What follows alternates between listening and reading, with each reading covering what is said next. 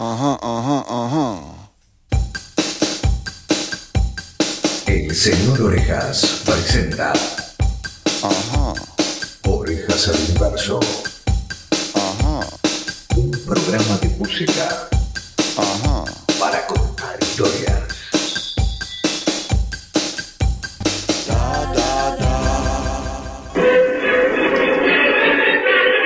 Buenas tardes, amigos. Aquí las primeras informaciones para este boletín. Buenos Aires, una junta de comandantes asumió esta madrugada el poder en la Argentina. Tanques y tropas del ejército con pertrechos de guerra ocuparon el casco céntrico de la capital federal.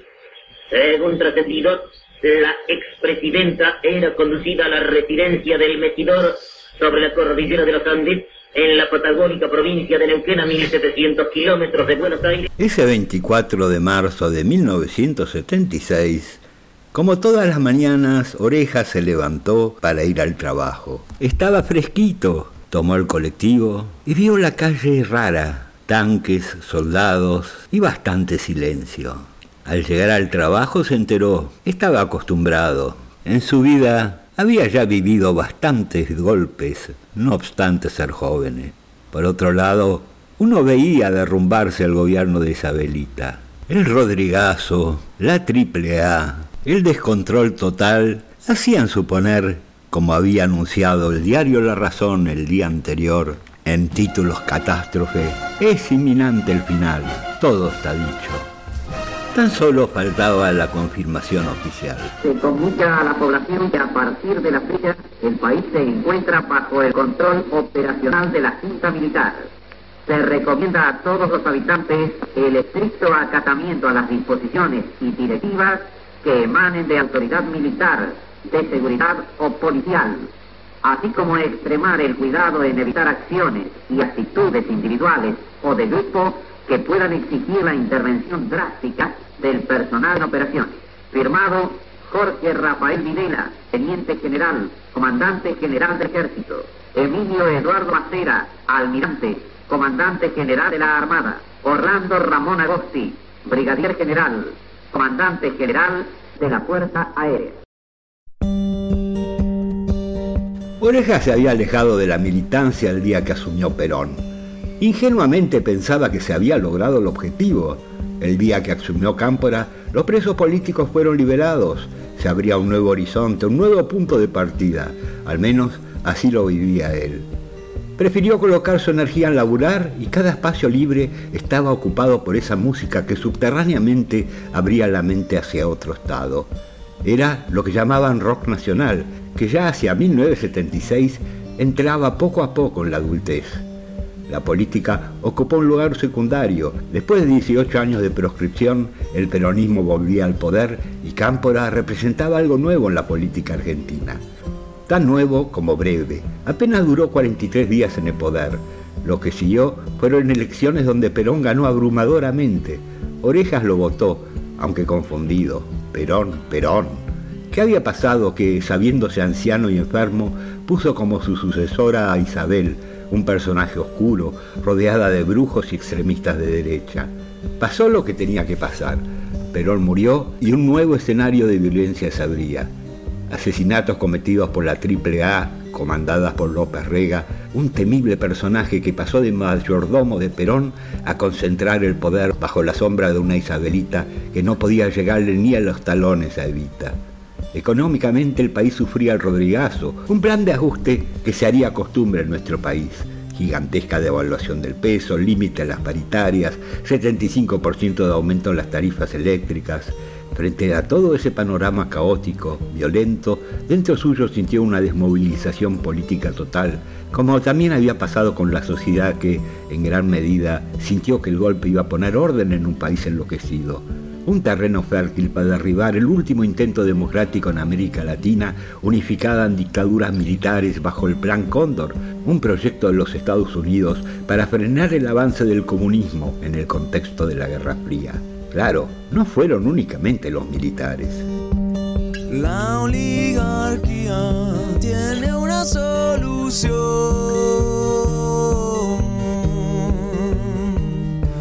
un golpe y una junta juntan para exterminar la subversión.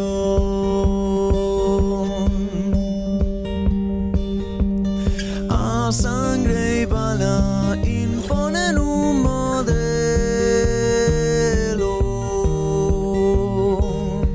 Despliega sus alas el plan Condorito, mi abuelo.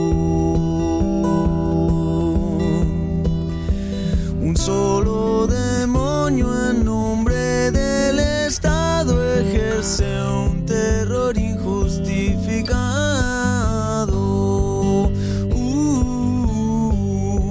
Los medios, la iglesia y los empresarios con sus soldaditos mercenarios.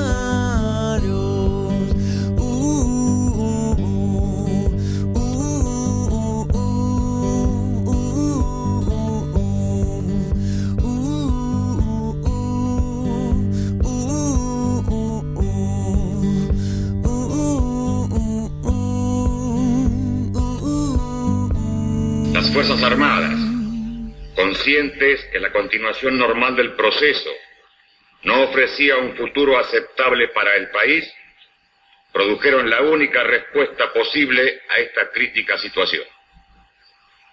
Tal decisión, fundamentada en la misión y la esencia misma de las instituciones armadas, fue llevada al plano de la ejecución con una mesura, responsabilidad, firmeza y equilibrio que han merecido el reconocimiento del pueblo argentino. Frente a tanta desaparición, frente a tanta violencia, el rock fue un refugio. Tuvo que aprender un nuevo lenguaje. Se replegó sobre sí mismo. Aquellos que habían cantado en el pasado ciertas canciones tuvieron que rápidamente exiliarse. Libertad era un asunto mal manejado por tres. Libertad era almirante, general o brigadier. Para el pueblo lo que del pueblo, porque el pueblo se lo ganó. Para el pueblo lo que del pueblo, para el pueblo liberación.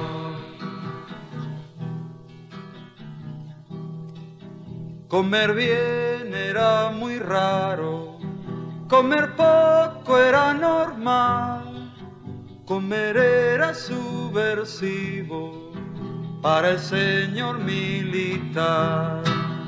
Para el pueblo lo que del pueblo, porque el pueblo se lo ganó. Para el pueblo lo que del pueblo, para el pueblo liberación.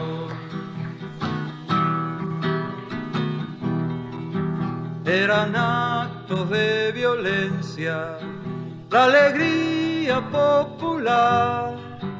El pueblo tiene paciencia, dijo un señor general. Para el pueblo lo que del pueblo, porque el pueblo se lo ganó. Para el pueblo lo que del pueblo, para el pueblo liberación.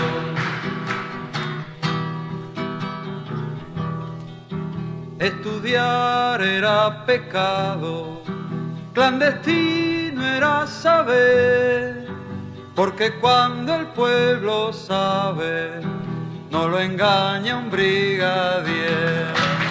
Para el pueblo lo que del pueblo, porque el pueblo se lo ganó. Para el pueblo lo que del pueblo, para el pueblo liberación.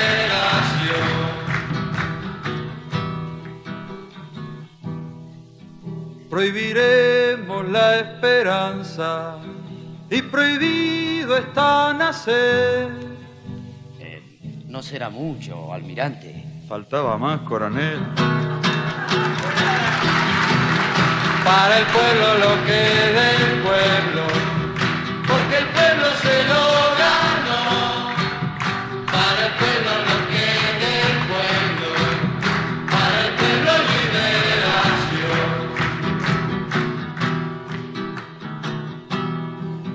Y al país lo remataron y lo remataron más, lo partieron en pedazos y ahora hay que volverlo a armar. Para el pueblo lo que es del pueblo, porque el pueblo se lo ganó. Para el pueblo lo que es del pueblo, para el pueblo liberación. Y ahora el pueblo está en la calle a cuidar y a defender esta patria que ganamos, liberada debe ser. Para el pueblo lo que es del pueblo, porque el pueblo se lo ganó. Para el pueblo lo que es del pueblo, para el pueblo liberación. Liberación, liberación, liberación, liberación, liberación,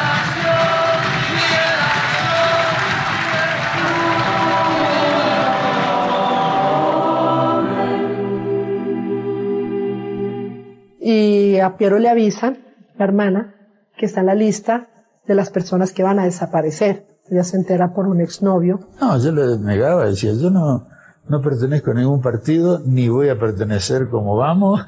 Y dice, bueno, a mí no me importa, vámonos a casa, salí de acá. Empieza a empacar llorando, que tienes que ir. Vi la lista, tu nombre está ahí. Van a venir las Falcons sin patentes y te van a desaparecer. Y cuando voy, cruzo la Avenida Libertador, yo vivía en piso 14, bajo, cruzo, y subo piso 14, un amigo actor. Mientras estamos hablando, miramos del otro edificio de 14. Desde el 14 estaba ahí, y yo estaba el Ford Falcon ahí, con sin patentes, y entraron y se subieron hasta el 14. Fue cuestión de minutos, de segundos, para que lo hubieran desaparecido. Lo esconden ahí. Y el asunto era cómo nos vamos a Ezeiza y salimos. Y deciden finalmente al otro día que vaya acompañado por varios actores y actrices muy queridos que lo querían a él, para que lo acompañen al aeropuerto y lo puedan sacar. Pero ahora había que salir del país. En Ezeiza pasaba el que ellos querían, y era un filtro, era una red. Entonces ustedes pasan, ustedes no, a gusto del sargento. Y logran llegar al aeropuerto, él se despide, está muy militarizado. Sacamos pasaje para Panamá, porque yo era amigo de Omar Torrijos, era una cosa como caer a un precipicio. Ayer nomás en el colegio me enseñaron que este país es grande y tiene libertad. Hoy desperté y vi mi cama y vi mi cuarto. En este mes no tuve mucho que comer.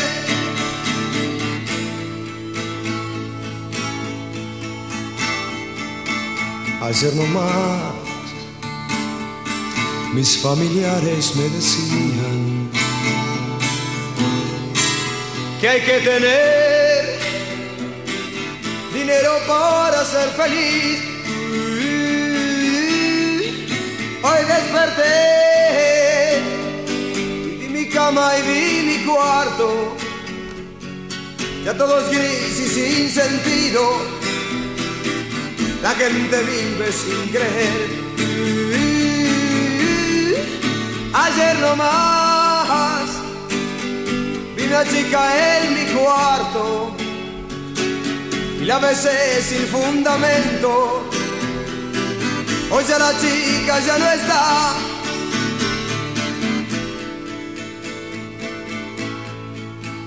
Ayer nomás vi una chica en mis brazos y en este mes tuve mucho que comer. Ayer nomás salí a la calle y vi la gente, ya todo es gris y sin sentido. La gente vive sin creer, sin creer, sin creer, sin creer. Yo tocaba en un teatro ahí y el comisario de turno no le gustaban mis canciones de protesta. Entonces le dijo al dueño, este chico no lo quiero más acá. Entonces vino el dueño, me dijo, Mori, mira, pasa esto, si querés, nos vamos. Digo, no, sigamos. Y un día me llamó, me dijo, mira, vení porque está todo quemado. ¿Cómo? Solamente se salvó tu guitarra y tu equipo. Chao. Vino Los equipos del resto todo quemado. Sí, quemaron todo. El piano le metieron nafta, lo quemaron. Hijo de Cortaron los parlantes como no podían sacarlos, con bayonetas lo quemaron. Y entonces Badía me llamó, yo tenía un programa con Badía. Me dijo, mira, no vengas porque están tirando afichitos que dicen Morris, comunista, no sé cuánto, qué sé yo. Así que yo en 15 días decidí irme de Buenos Aires, de Argentina. Sí. Fuimos en noviembre del 76 y yo me acuerdo, iba al colegio Mitre, que todavía sigue, en Torrego y Figueroa Alcorta, y de una semana para otra nos tuvimos que ir. Entonces yo estaba en segundo grado y nos hicieron una fiesta de despedida a mí y a mi hermano. Chao. Y llegamos a la semana siguiente a Madrid, a otro mundo. Las primeras e inmediatas medidas que tomó la Junta Militar fueron la disolución del Congreso Nacional, las legislaturas provinciales, la Sala de Representantes de la Ciudad de Buenos Aires y los consejos municipales de las provincias. Remoción de los miembros de la Suprema Corte de Justicia de la Nación, de las provincias, del Procurador General de la Nación y del Tesoro. Suspensión de los partidos y de la actividad política. Suspensión de las actividades gremiales y del derecho de huelga.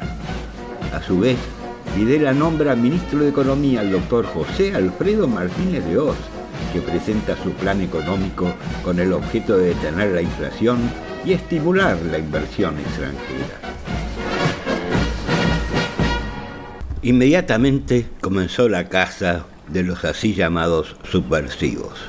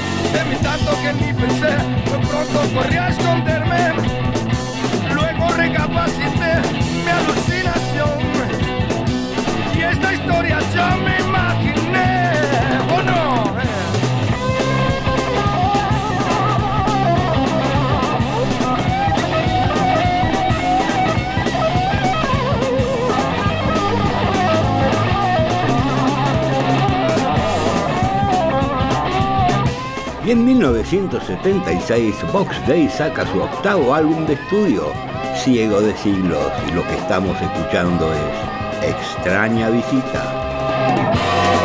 De otros lugares que nos visitan, viajando entre galaxias y mil estrellas, conociendo mundos y sabiduría.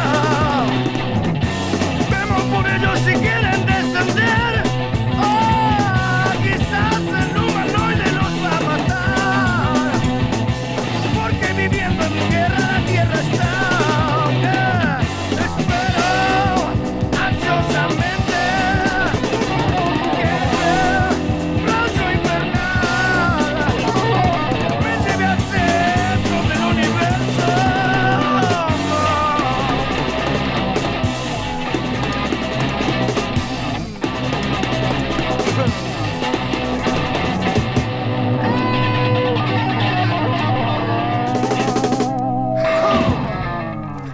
los 2 días del golpe, el diario Clarín titulaba: «Será presidente un alto jefe militar.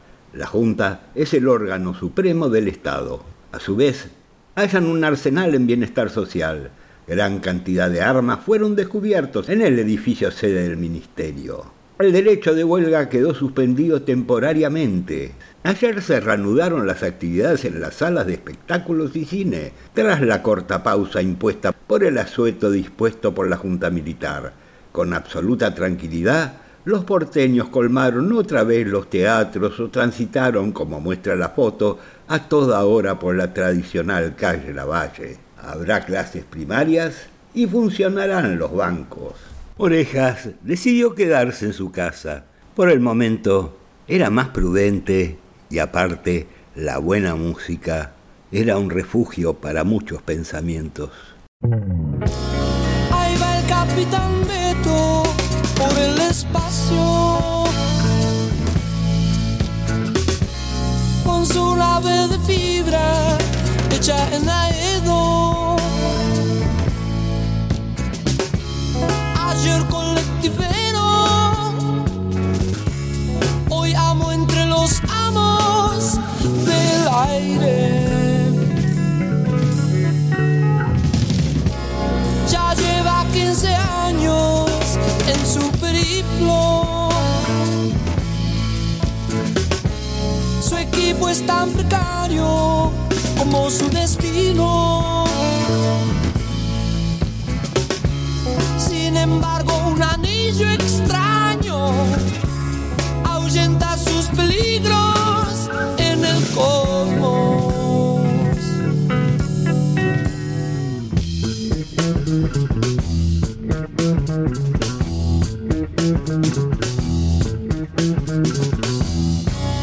Ahí va el capitán Beto por el espacio. La foto de Carlitos sobre el comando y un banderín de River Plate y la triste estampita de un santo.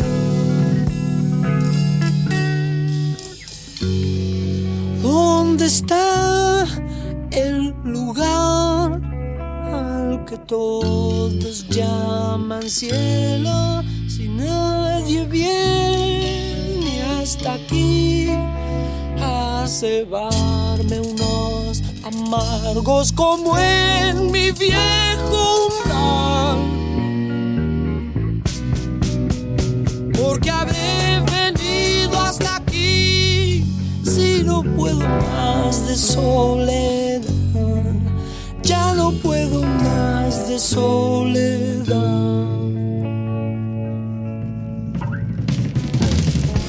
Su anillo lo inmuniza de los peligros,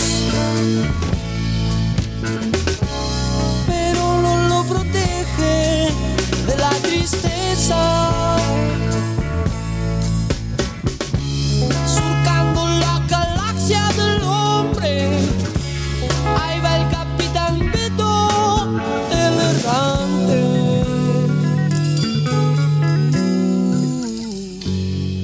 ¿Dónde habrá una ciudad en la que alguien silbe un tango? ¿Dónde están los camiones de basura, mi vieja y el café? Si esto sigue así como así, ni una triste sombra quedará, ni una triste sombra quedará.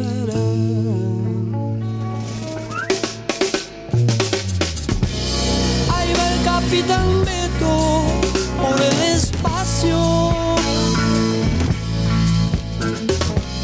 regando los malbones de su cabina, sin brújula y sin radio, jamás podrá volver a la tierra. Existía un mundo paralelo, Invisible, la banda de Spinetta, en un gran éxito de 1976, El anillo del Capitán Beto. Tardaron muchos años hasta encontrarlo.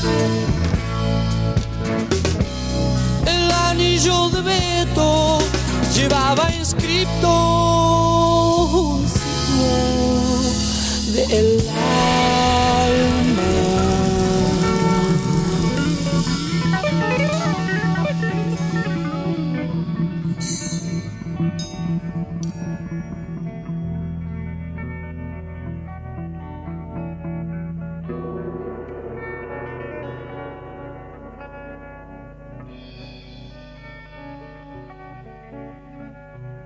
Entre tanto silencio, en agosto salía la revista Expreso Imaginario, que en su editorial decía: el Viking primero transmite información desde la superficie de Marte y sus imágenes se propagan por millones de televisores. Las fronteras del espacio retroceden y el viaje a la Luna es solo una página más en los libros de texto.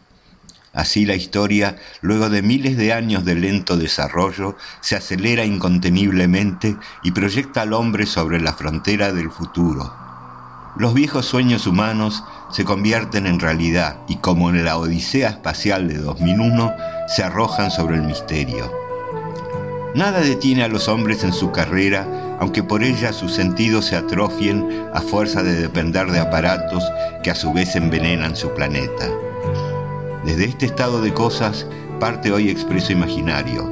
No apunta a las galaxias y planetas exóticos, solo intenta recorrer su viaje por los espacios no anquilosados de la mente, que todavía conserven a través de la música, la poesía y el amor la frescura suficiente para contener sentimientos de vida.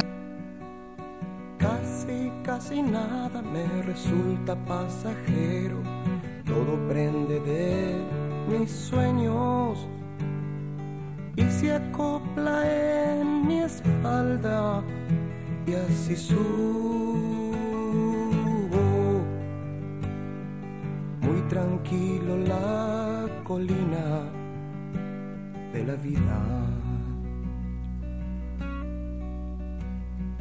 Nunca me creo en la cima o en la gloria, eso es un gran fantasma creado por generaciones pasadas, atascado en el camino de la vida.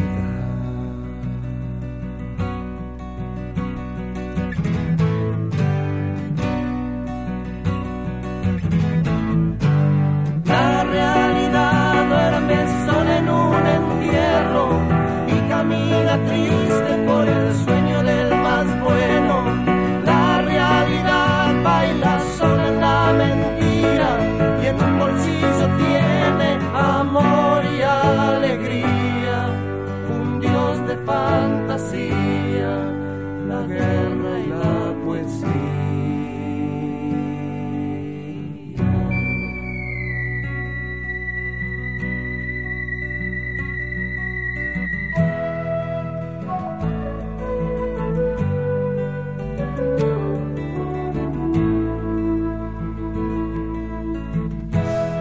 El arte, la poesía, la música, un refugio en una noche muy oscura.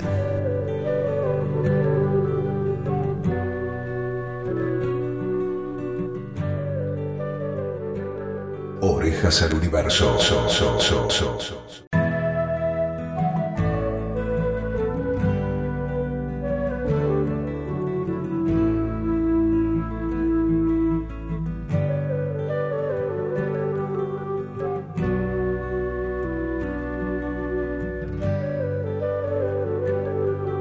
Y continuamos aquí en Orejas al Universo con la segunda parte del primer programa de esta serie, La Dictadura y el Rock, donde el rock para muchos fue un salvavidas para no dejarse hundir en esa oscuridad.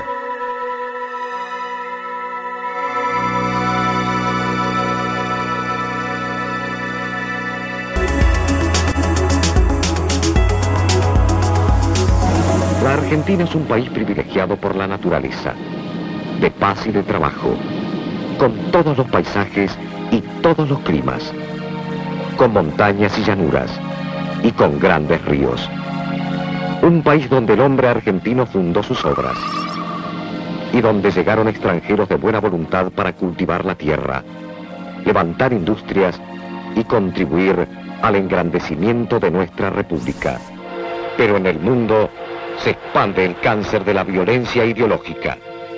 Contamina nuestra América y busca a la Argentina como blanco del terrorismo internacional. Ese movimiento se infiltró en nuestra sociedad, sembró armas en América Pacífica, engañó a jóvenes y adultos, enseñó a matar. Así se asesinó, se copó aviones civiles y con frases hechas y arteros procederes confundieron las mentes. En todas partes hay puños en alto, golpes, sangre, heridos, muertos.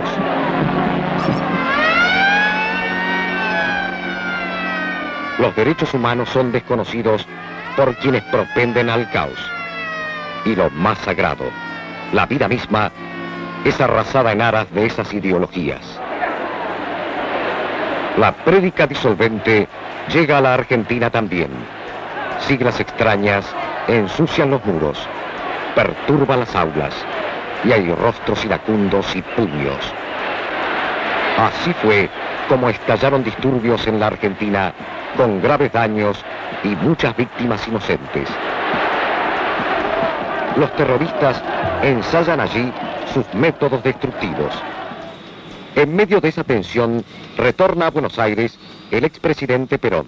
Lo reciben los partidarios de su causa. Y hay elecciones. Asume la presidencia, como resultado de ellas, Héctor Cámpora.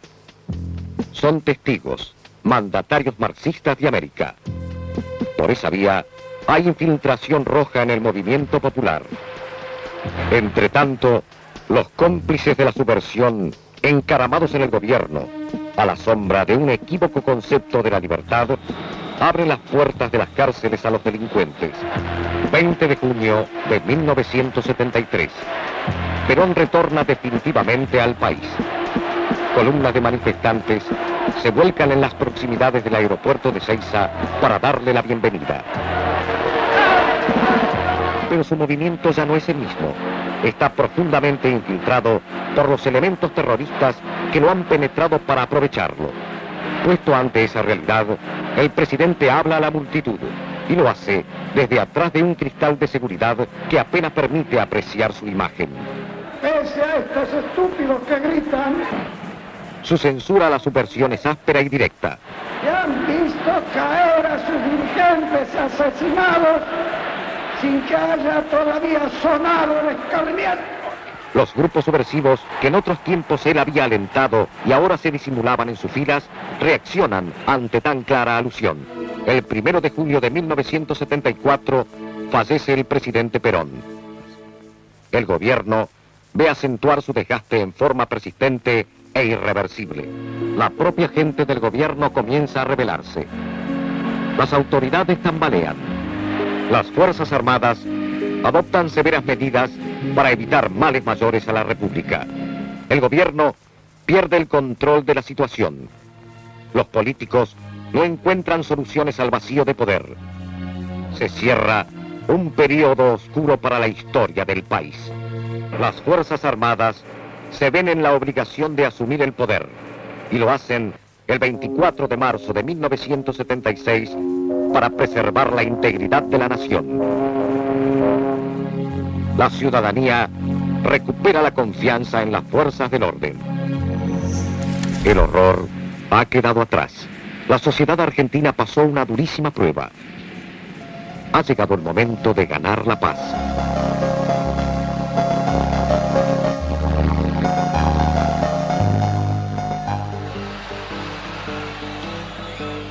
De alguna manera Orejas estaba acostumbrado a este discurso.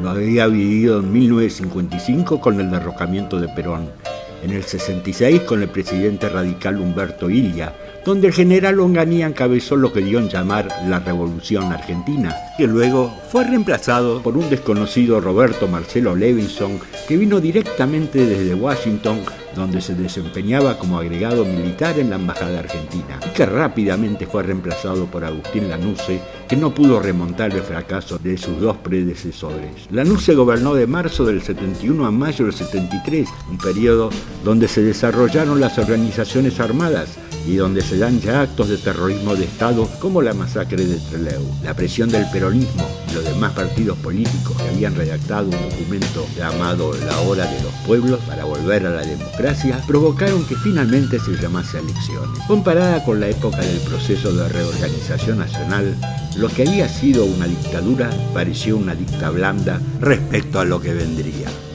Yo era un hombre bueno, si hay alguien bueno en este lugar. Pagué todas mis deudas, pagué mi oportunidad de amar.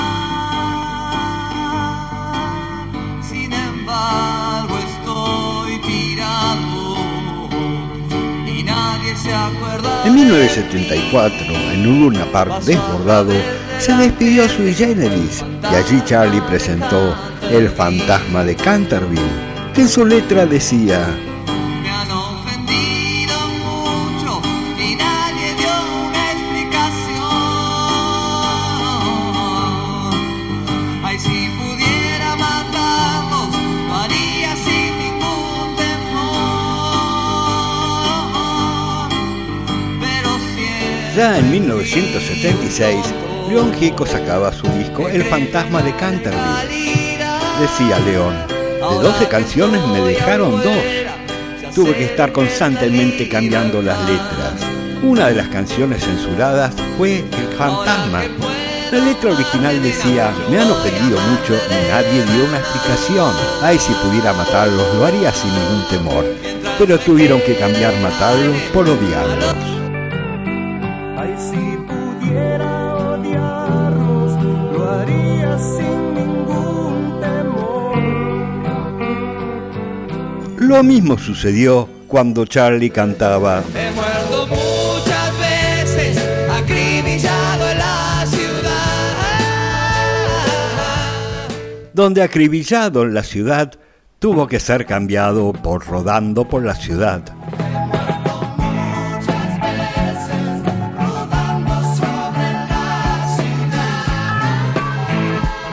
Y por esa época se había formado el supergrupo Por Sui Gieco, con Porchetto, Sui Generis y Gieco, más María Rosa Llorio. El Fantasma iba a integrar el primer y único disco de esta banda, pero es censurada por el Confer y lo obligan a sacarla. De todas maneras, llegan a fabricarse algunos discos que la incluyen, pero en las siguientes ediciones ya aparecen con la canción Antes de gira, reemplazando al Fantasma.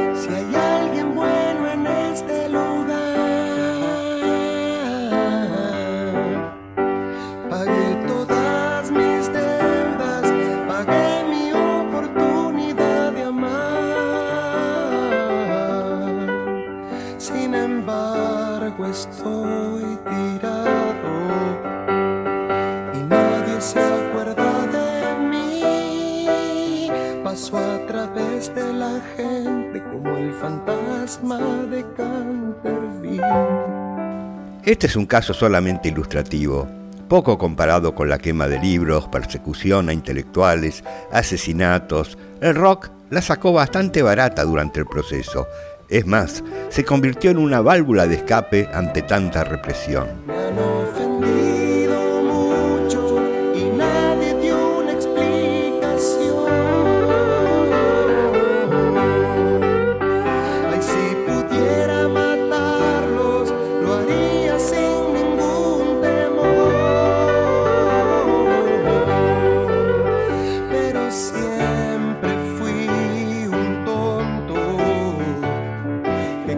En la legalidad.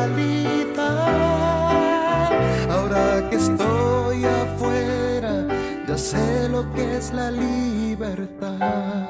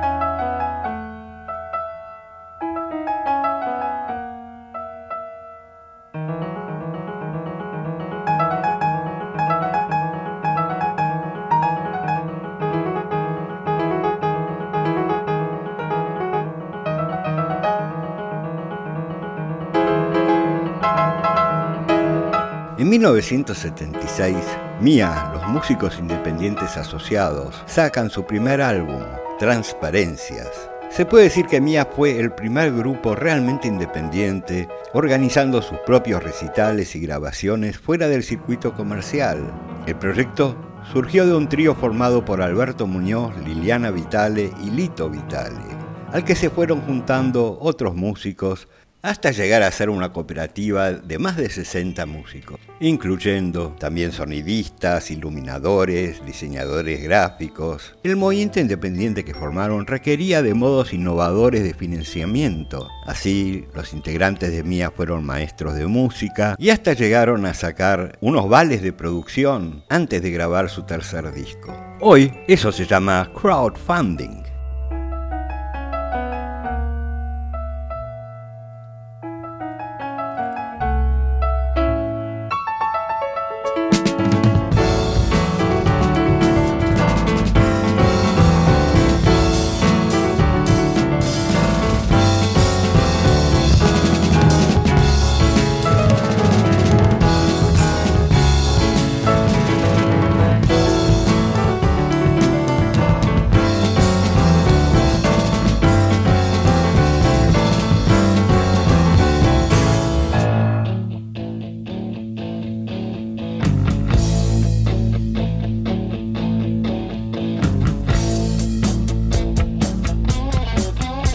También en 1976, Polifemo en Suéltate Rock and Roll. No te preocupes, nena.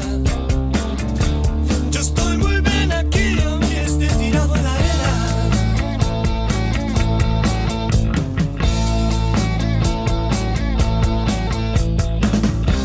La gente está mareada porque se mandan muchas ganas.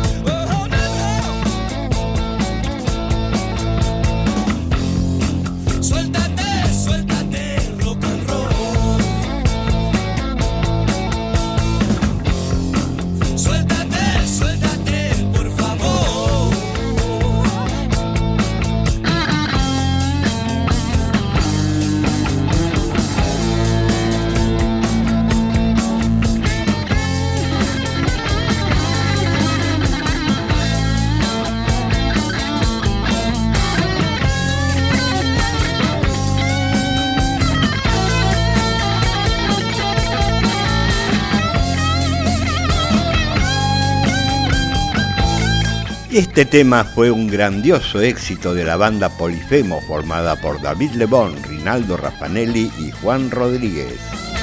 Se formó en 1975 hasta 1977. Estoy muy preocupado de ver a mis amigos completamente mareados. Aquí mareados que están bien. Ajusten cinturones, que vamos a volar muy pronto de estos rincones.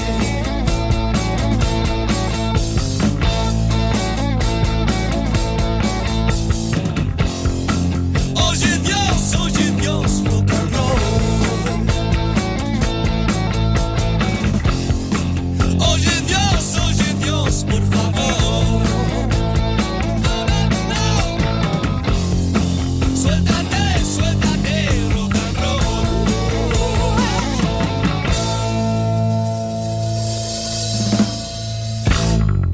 Frases célebres durante el proceso de reorganización nacional. Los argentinos somos derechos y humanos. Por algo será. Deme dos. El silencio es salud. ¿Sabe usted dónde está su hijo en este momento? Primero mataremos a todos los subversivos, luego mataremos a sus colaboradores, después a sus simpatizantes enseguida, a aquellos que permanecen indiferentes y finalmente mataremos a los tímidos, dijo el general ibérico Saint-Jean, gobernador de la provincia de Buenos Aires. Dijo Videla, un terrorista no solo alguien con un revólver o una bomba, sino también aquel que propaga ideas contrarias a la civilización occidental y cristiana. Los miembros de la Junta Militar serán glorificados por las generaciones futuras. Monseñor Bonamín. El enemigo vive en nuestro interior y lo que es más grave, está alojado en el interior de muchos argentinos. Por eso nuestro trabajo debe ser total, debe abarcar el cuerpo y el espíritu. Estamos en una guerra casi civil que no hemos declarado y que nos han declarado. Soldados, hay dos alternativas, ser fieles o traidores a Dios y a la patria. Los paños tibios o los medios términos no corren en esta hora del mundo.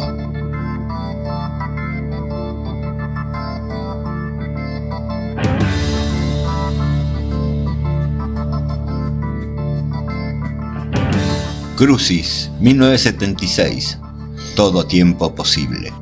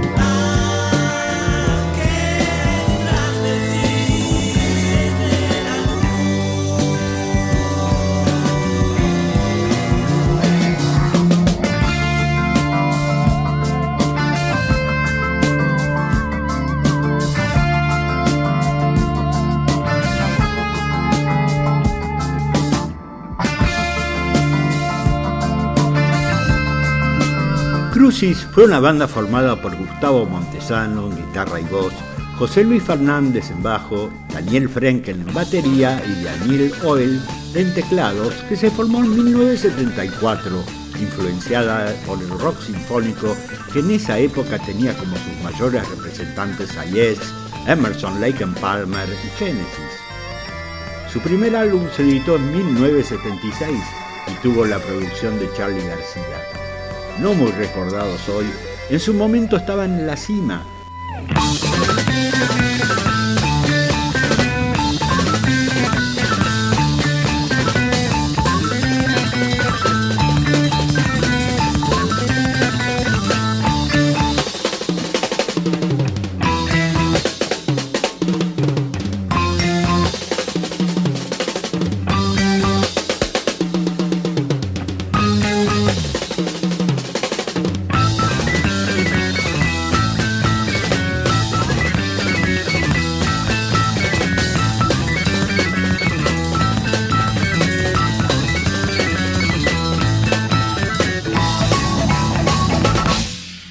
En 1976 sale el primer disco de La Máquina de Hacer Pájaros, el grupo integrado por Oscar Moro, José Luis Fernández, Gustavo Basterica, Carlos Cutaya y Charly García. Lo que se dice un supergrupo, acá interpretando Cómo mata el viento norte.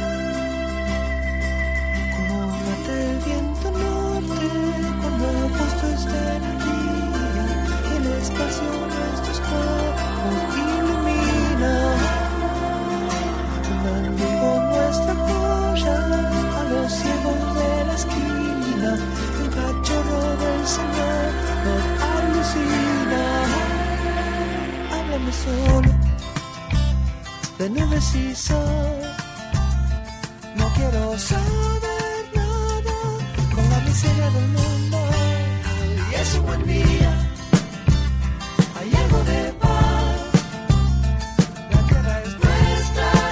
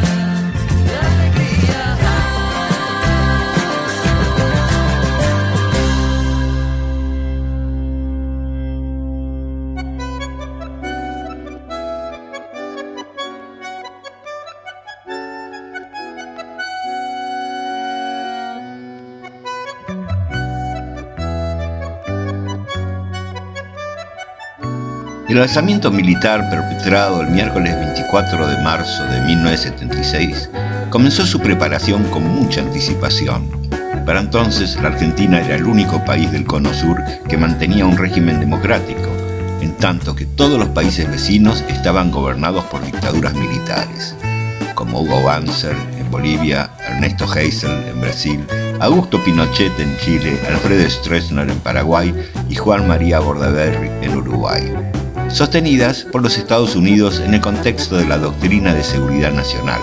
Aunque la represión política comenzó antes del golpe, la llamada Guerra Sucia, con el operativo Independencia, esta se extendió e intensificó durante la dictadura de Videla.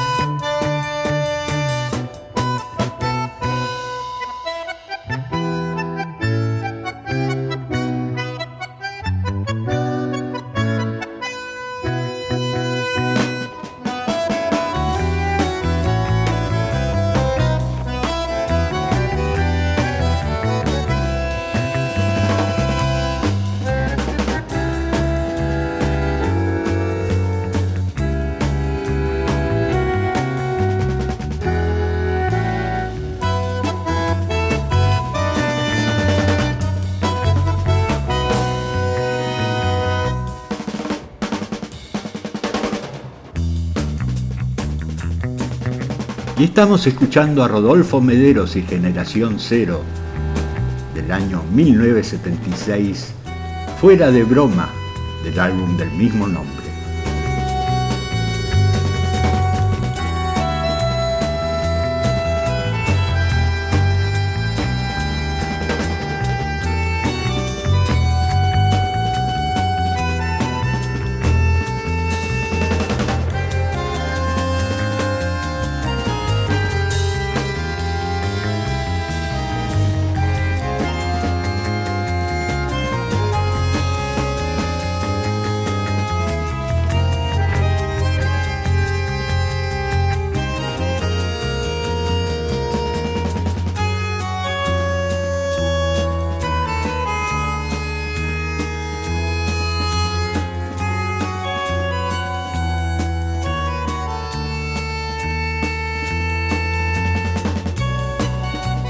Se cumplen 47 años de ese fatídico 24 de marzo de 1976. En este primer programa de Orejas al Universo en el Destape, comenzamos un ciclo dedicado a esa terrible dictadura desde la mirada del rock. No debe sorprendernos que nos despidamos con un tango, ya que justamente la amplitud de nuestras orejas incorporaba géneros que podrían entenderse como otra cosa que el rock. Sin embargo, revistas como El Expreso le dedicaron a Rodolfo Mederos varias notas, y bandas como Almendra, Mercedes Sosa y Luis Alberto Spinetta lo tuvieron como músico invitado. Hay mucho para contar acerca de esa época de muerte, tortura y represión, donde el rock jugó un papel de resistencia a través de la música y el arte. Será hasta la semana que viene con un nuevo episodio de Dictadura y Rock. Gracias por prestar vuestras orejas al universo.